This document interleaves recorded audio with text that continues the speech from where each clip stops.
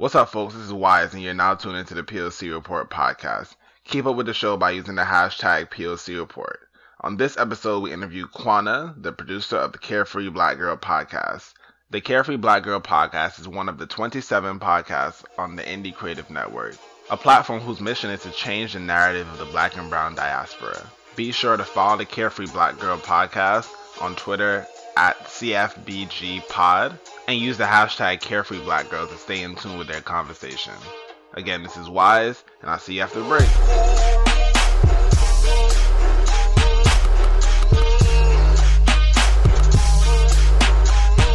Carefree Black Girl, right? Yes. Let's talk about this. Yes, you have this let's talk brand. about it. You have this brand, which has now become a podcast where you are detailing what? Like, what do y'all talk about on the podcast? What's the idea of it? The podcast, it's a sit down of 4 women where they discuss everything carefree Black and girls. So that's Black culture, that's women empowerment, that's the arts, it's fashion, just everything. We have the host Dodge, Ivy, Brianna, Danielle, and IS Jones. IS discusses news and culture. Ivy, she does entertainment. Dodge, she does the fashion. And Brianna, she focuses on health, wellness, and beauty.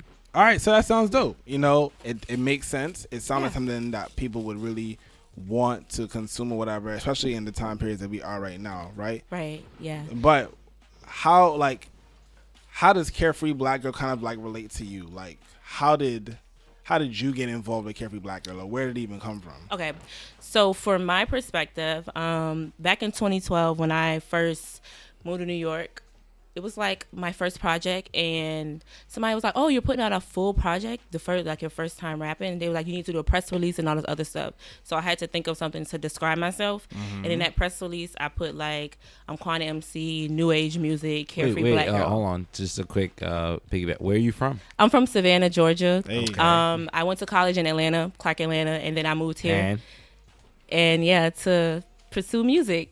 Pretty much. Like, I just knew I wanted to do music. I knew I didn't want to stay in my home state. It was either Cali or New York. My mom said, "You need to go to New York because that's just where it's at. You're going to learn so much out there." And I was like, you know what? All right, I'm going to New York. So, yeah, I'm here. And so I had to basically like figure it out. And I did the whole describing myself. I was hashtagging it on SoundCloud. Then I was like on Twitter. And I just, didn't really focus on it. I just was do like I'm a carefree Black girl here and there. And then I started looking around and I saw that it had blown up. I saw that some other girls had got credited for starting it on Twitter. I messaged her just recently and she was like, "Yeah, I know I'm not one of the creators, but I'm one of the first people who was credited for starting the hashtag." And she's a writer for she's a writer for Huffington Post. She's dope. You guys should look her up. Her name is Zeba.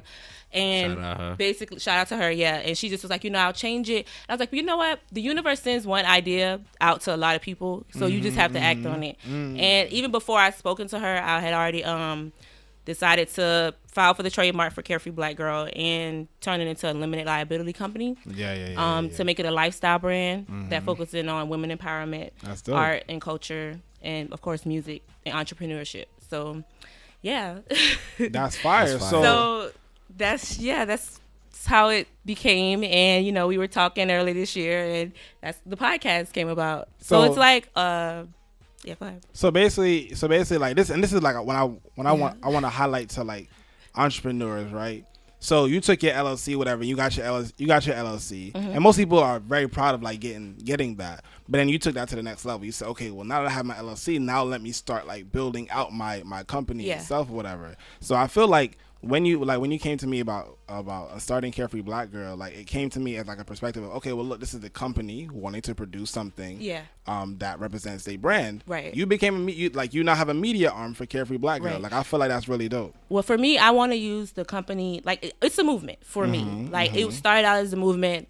I always tell people I'm one of the first to start it. Yeah, you know what I mean? I built Carefree Black Girl LLC off of the hashtag Carefree Black Girl because it's other people that had this idea who were thinking of themselves as something to describe themselves. They're a bad bitch. You have the third eyes. You have all these people. But where did the other girls lie? Where did the girls that were like Khalees? Where was Whitney Houston before she got on drugs? Where was that personality? Where does she fit in all this?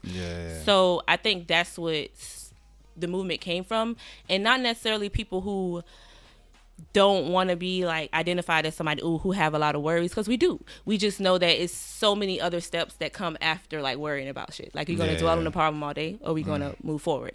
And so for me, I felt like it wasn't just me. So starting this company, I wanted it to be like a platform that other people can come with me and be a part of my movement, and it helps their movement get bigger, because Carefree Black Girl has like a life of its own. That's OD fire, and I think it's needed, especially in the climate of the world today, and who is our president and all the other definitely. Bullshit that's happening. So I feel like platforms like this are always needed, because again, the children are the future. But also I feel like a lot of things usually don't highlight like girls right. as much. Like, we do have like certain things like Black Girls Rock and like the other random other things that we have like that would highlight girls. But I mean, like, when it comes to like people of color, like things like this is definitely needed, like within the community and within like pushing. It's crazy, because I'll tell you something that actually made me want to make Carefree Black Girl Company. So last year we did the Carefree Black Girl picnic, and we had it planned out. Me and these girls from Girl Mob. This girl D, she's a photographer. She's a dope photographer.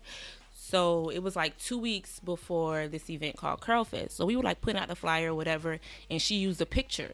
And long story short, come to find out, the picture she used was from Curl Fest the following year. The year before. So we dropped this picture.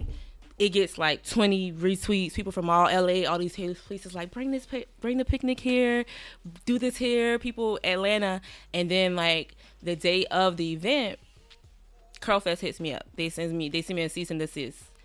You guys are promoting an event using my picture, and you need to move where you're at. They were saying stuff like, we saw that you guys are selling edibles. I hope you have a requisition for the park. And so they really like came at me. So I had to move my location. I had over like 200 RSVPs. It was just crazy. It was just like the That's power insane. Of a word, like Carefree Black Girl. It just went crazy. I put up an RSVP at 9 o'clock on Wednesday. By 12 a.m., I had 100 RSVPs. So I had to open it up again. Yeah. Because the event was on that Thursday. We were trying to get an idea of the food count. So they're telling me they're sending the cops and everything. I hope the cops aren't listening to this, but everything I do is 420 friendly. I'm all about the THC lifestyle. I believe that hemp is here for us to, heal us. And for us it's medicine, it's an herb. So they were talking about all this. So we moved our event from one location to the next. Still did good numbers. But then, I forgot about it. Wasn't even thinking about the flyer. Me and Girl Mob, we had like a misunderstanding, but since then we've hashed it out. And long story short, they still hit me up and they like tried to bash me on Twitter. And the whole, like, for me, I was just like, oh my God, I can't believe these are grown. Like, when I started looking, it was like older women who basically had like a business plan and they knew it was coming, and they decided to go to higher ups and get backing. And me being a kid and getting all, like, not even a kid, like a young adult, and getting all this attention off of nothing. Because keep in mind, like, I didn't know. I started doing research. I realized that their event had 50 people the year before last. And so for me to pick up that steam, it was like, oh my God, she's direct competition. She's still an idea. When the flyer thing was a big mistake, but even the girl who took the picture, I don't think she was thinking of it even that deep. You know what I mean? Yeah. I don't think she would think that somebody who has BET and all these people, we were about a little gathering. And because of that, it opened my eyes to like the power and influence that a group of people have, especially women. And because of the backlash I got from the other women, it just made me think of things differently. I felt like, everybody's not going to be in your corner. You just gotta move, stick and move. As a young entrepreneur, to experience social backlash from people like all over, what did you learn from that? But how did you feel as that was happening, like, live? Well, when it first happened on Twitter, I was just like, saying like I didn't make this mistake. At the time, I was like, I didn't make the mistake. This girl made the mistake. Blah blah blah blah blah. Y'all coming at me, but at the end of the day, I'm not taking it down because if it was nobody there, y'all wouldn't have cared. Yeah. But then I had to like take a step back and realize like, oh my God, they're intimidated by me. Yeah. And then when it turned into something else because they did this at like the midnight or something, like something or late at night, and then the next morning when my people woke up, they was going at them, and it was just like, wait, hold up, like I'm like, now the attention's on me, so everybody's like trying to see why is this big company, this big event festival, it was like thousands of women out there worried about this girl having a picnic. Yeah. And so it kind of worked in my favor, and I just wish, I learned from that, like definitely hold my tongue sometimes, but in certain situations they work. It's interesting. I and people still, say stuff about the Carefree Black Girl movement all the time. Like, I'll search the hashtag and I'll like try to retweet all the girls who use the hashtag just to keep it moving, to like just empower people. Real. Because you never know what somebody's going through, and if they identify with something, just like the feminist movement, how everybody's like, oh, that's for us, but it's really not. You know what I mean? And if it's something that I feel like women of color can identify with, it can like use to help them get through their daily struggles, I'm all for it, and I'm definitely going to push that. And yeah, it's becoming something else. It's bigger than me, it's way bigger than me. We got a lot coming up in this new year. Nice. What would you say made you into like a carefree black girl, the carefree black girl we see today? I would say just going through a lot at a young age for me. Like, I'm the oldest of 4. My mom had me when she was 16. By 22, she had 4 kids, and I was the oldest of these 4. And like my dad, he went to prison when I was 2, so he was like 18, like 20 or whatever. So I just really always had like the arts for me. It was like, even when I lived in the projects, there were like mentors who would like come and get the kids and take them to do other things, like do cheerleading or play basketball and play instruments. When I was in elementary school, my professors, like, the people in the South, it's not that big, so like for the most part the teachers, they know, what I mean, what's going on, like they have idea. And I feel like I had music professors who actually always tried to like do extra things for me. Like my music professor, she made me write the 5th grade school song, and everybody hated me for it. Like, people did not so when you're in elementary school, I don't know if they do that up here, but in the South, basically when you're in music class, you get to choose your first instrument. I didn't even have a music class. So we have a music class in the South. Well, Savannah, we get to choose our first instrument. So for me, I chose the clarinet, but I also know how to play the piano. But I liked poetry, so I was just a writer. My life was kind of weird. I'm not going to go all day, but I had a lot going on growing up. But that's dope though. It adds culture. Was very expressive, and because of that, I feel like my teachers that were around me, they tried to like harness that. And music was one of those things. 5th grade, I wrote the school song. Everybody was mad at me. People was like, we don't want to sing this shit. Why can't we sing Whitney Houston? I was under so much pressure. Like, I was sweating at graduation. Like, oh my God, everybody got to sing this. And people sang it, and it worked. And from there, I felt like all the time people were saying, this is what you should do. You should focus on what you love. But as I got older, and my conditioning and just being the oldest and wanting to do better for my family, I always told myself, you know what, I'm going to be a writer or a lawyer. Because that's what I'm good at. I'm going to focus on these things. Whole time, I was still playing basketball, still in marching band. I would continue marching band up until graduating college. Like, I was in marching band and shit. And what college you went to? Clark Atlanta University. Shout out Clark Atlanta. But when I was in college, I had a period of just being lost. You know what I mean? I went to college a Christian, and I was really into the church. When I was 11, I witnessed my best friend getting hit by a car, and she died. And from that point, I was just like really into like religion. I always like was trying to like learn and write and read. And then when I got to college, I became an English major, and I started learning so much about other religions, and it kind of like fucked up my thought process. Like, really, not even my, like, it just it opened me up to so much knowledge that I was just like, I don't want to know no more. You know what I mean? Like, I'm just going to deny just everything. And that time in my life, I felt like I was just like in turmoil, you know? I identified with the Rastas. Then I realized that they don't fuck with gay people like that, homosexuals. And then you realize that Judaism is what Jesus really said on the Mount to the T. But it's like the Jews, they don't really fuck with nobody but themselves. And this is like a whole bunch of, you know. So it was a point of me identifying like what I believed in. And I became more spiritual. And as I became more spiritual and being in college, I realized like, my nigga, you in college to be a lawyer and you still in marching band. You really probably would have been dropped out if you wasn't in marching band. Lord, I was fucking on my way to my LSAT getting arrested because I got weed in the car, all type of shit. And then one day I just woke up and I just broke. Like, I fucking shaved my head. I was like, I'm not going to law school. I'm graduating. I'm finished. I'm done. I'm doing what I love. And from that point, I was like, I don't care. Whatever I do, it has to please me. It has, even if I'm making less than my peers, at least I'm doing what makes me happy. Job offers, it's done. I'm not taking no job offers. I had anywhere between probably like 40. I had one for like 60 to probably like teach in Atlanta. And it was gonna help me get my master's. None of that. I'm gonna do exactly what I love. I'm moving somewhere else. And that's for me when I started to identify with Carefree Black Girl. It's just that freedom to just be, you know what I mean? And not care. And it's like everybody's saying, oh, this is where you come from and what you should do. But it's just like, you know what? I know what I'm going to do and I'm going to go with that. That's fire. That's real. That's fucking That's real. fire. So, sorry, guys, if somebody's listening, like, oh, it's a long-ass story. But, yeah, that's basically fire. What it is. Yo, life is about experiences. And experiences are nothing but long stories. I fuck with that shit OD, son. That was fire. All right, well, yo.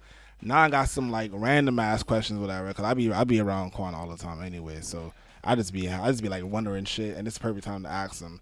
Being that you live in New York now for 5 years, right? Do you know people who live in New York who just like have like just regular jobs? Yeah, I know a lot of people who have regular jobs. I work regular jobs, you know. So being that you have friends like that, whatever, and living in New York for 5 years now, like what do you think about New York versus like Savannah? Like what's the day-to-day lifestyle for people who are not creatives?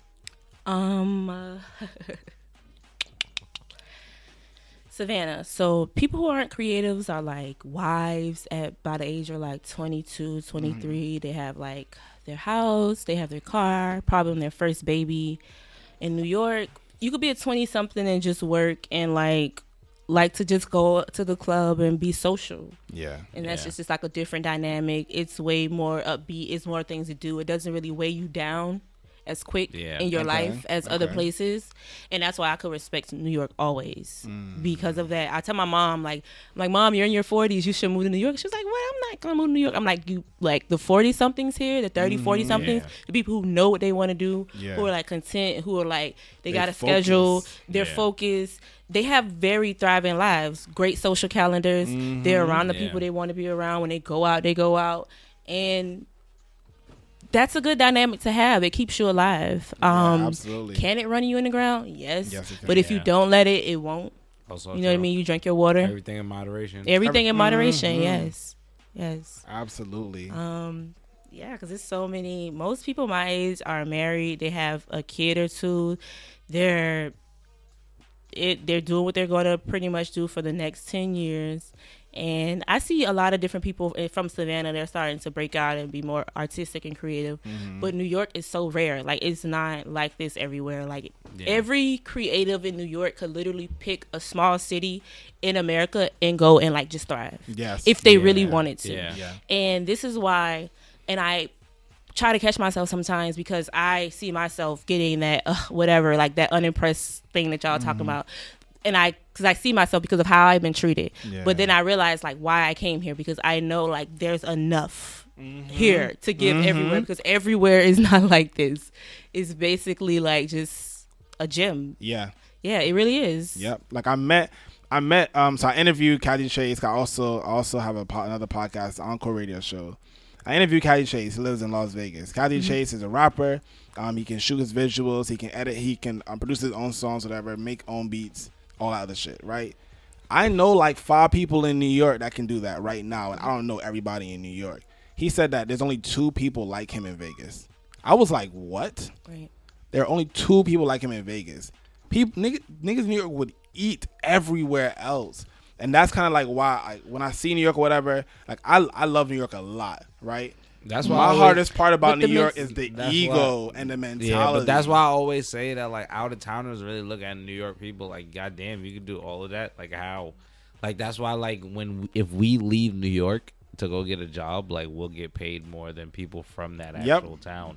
Because they're like, oh, you're from New York, you have that experience, you've been around all different types of people, you don't take nonsense, like you fucking know how to get your job done. You can power ahead through anything. Like they just already just think all these things about you because you're from a big city. Like you're used to being around a lot of people, being busy. Like this is a small town. We move mad slow, fast paced environment. Like they're just gonna think those things. Like usually, sometimes. I mean, if your resume does add up and then they see you're from New York, that's always a plus. So it's just I think that once you have New York, like if you make it here, you can make it anywhere. And if you just make it to live here, I'm at my 5-year mark and people are like, 5 years? Oh my God, you're almost a New Yorker. I'm so Savannah. And like everybody knows I'm from the South once they see me. But like I love the fact that I've been able to come here and just like be a part of the environment. And I feel like it can be tough.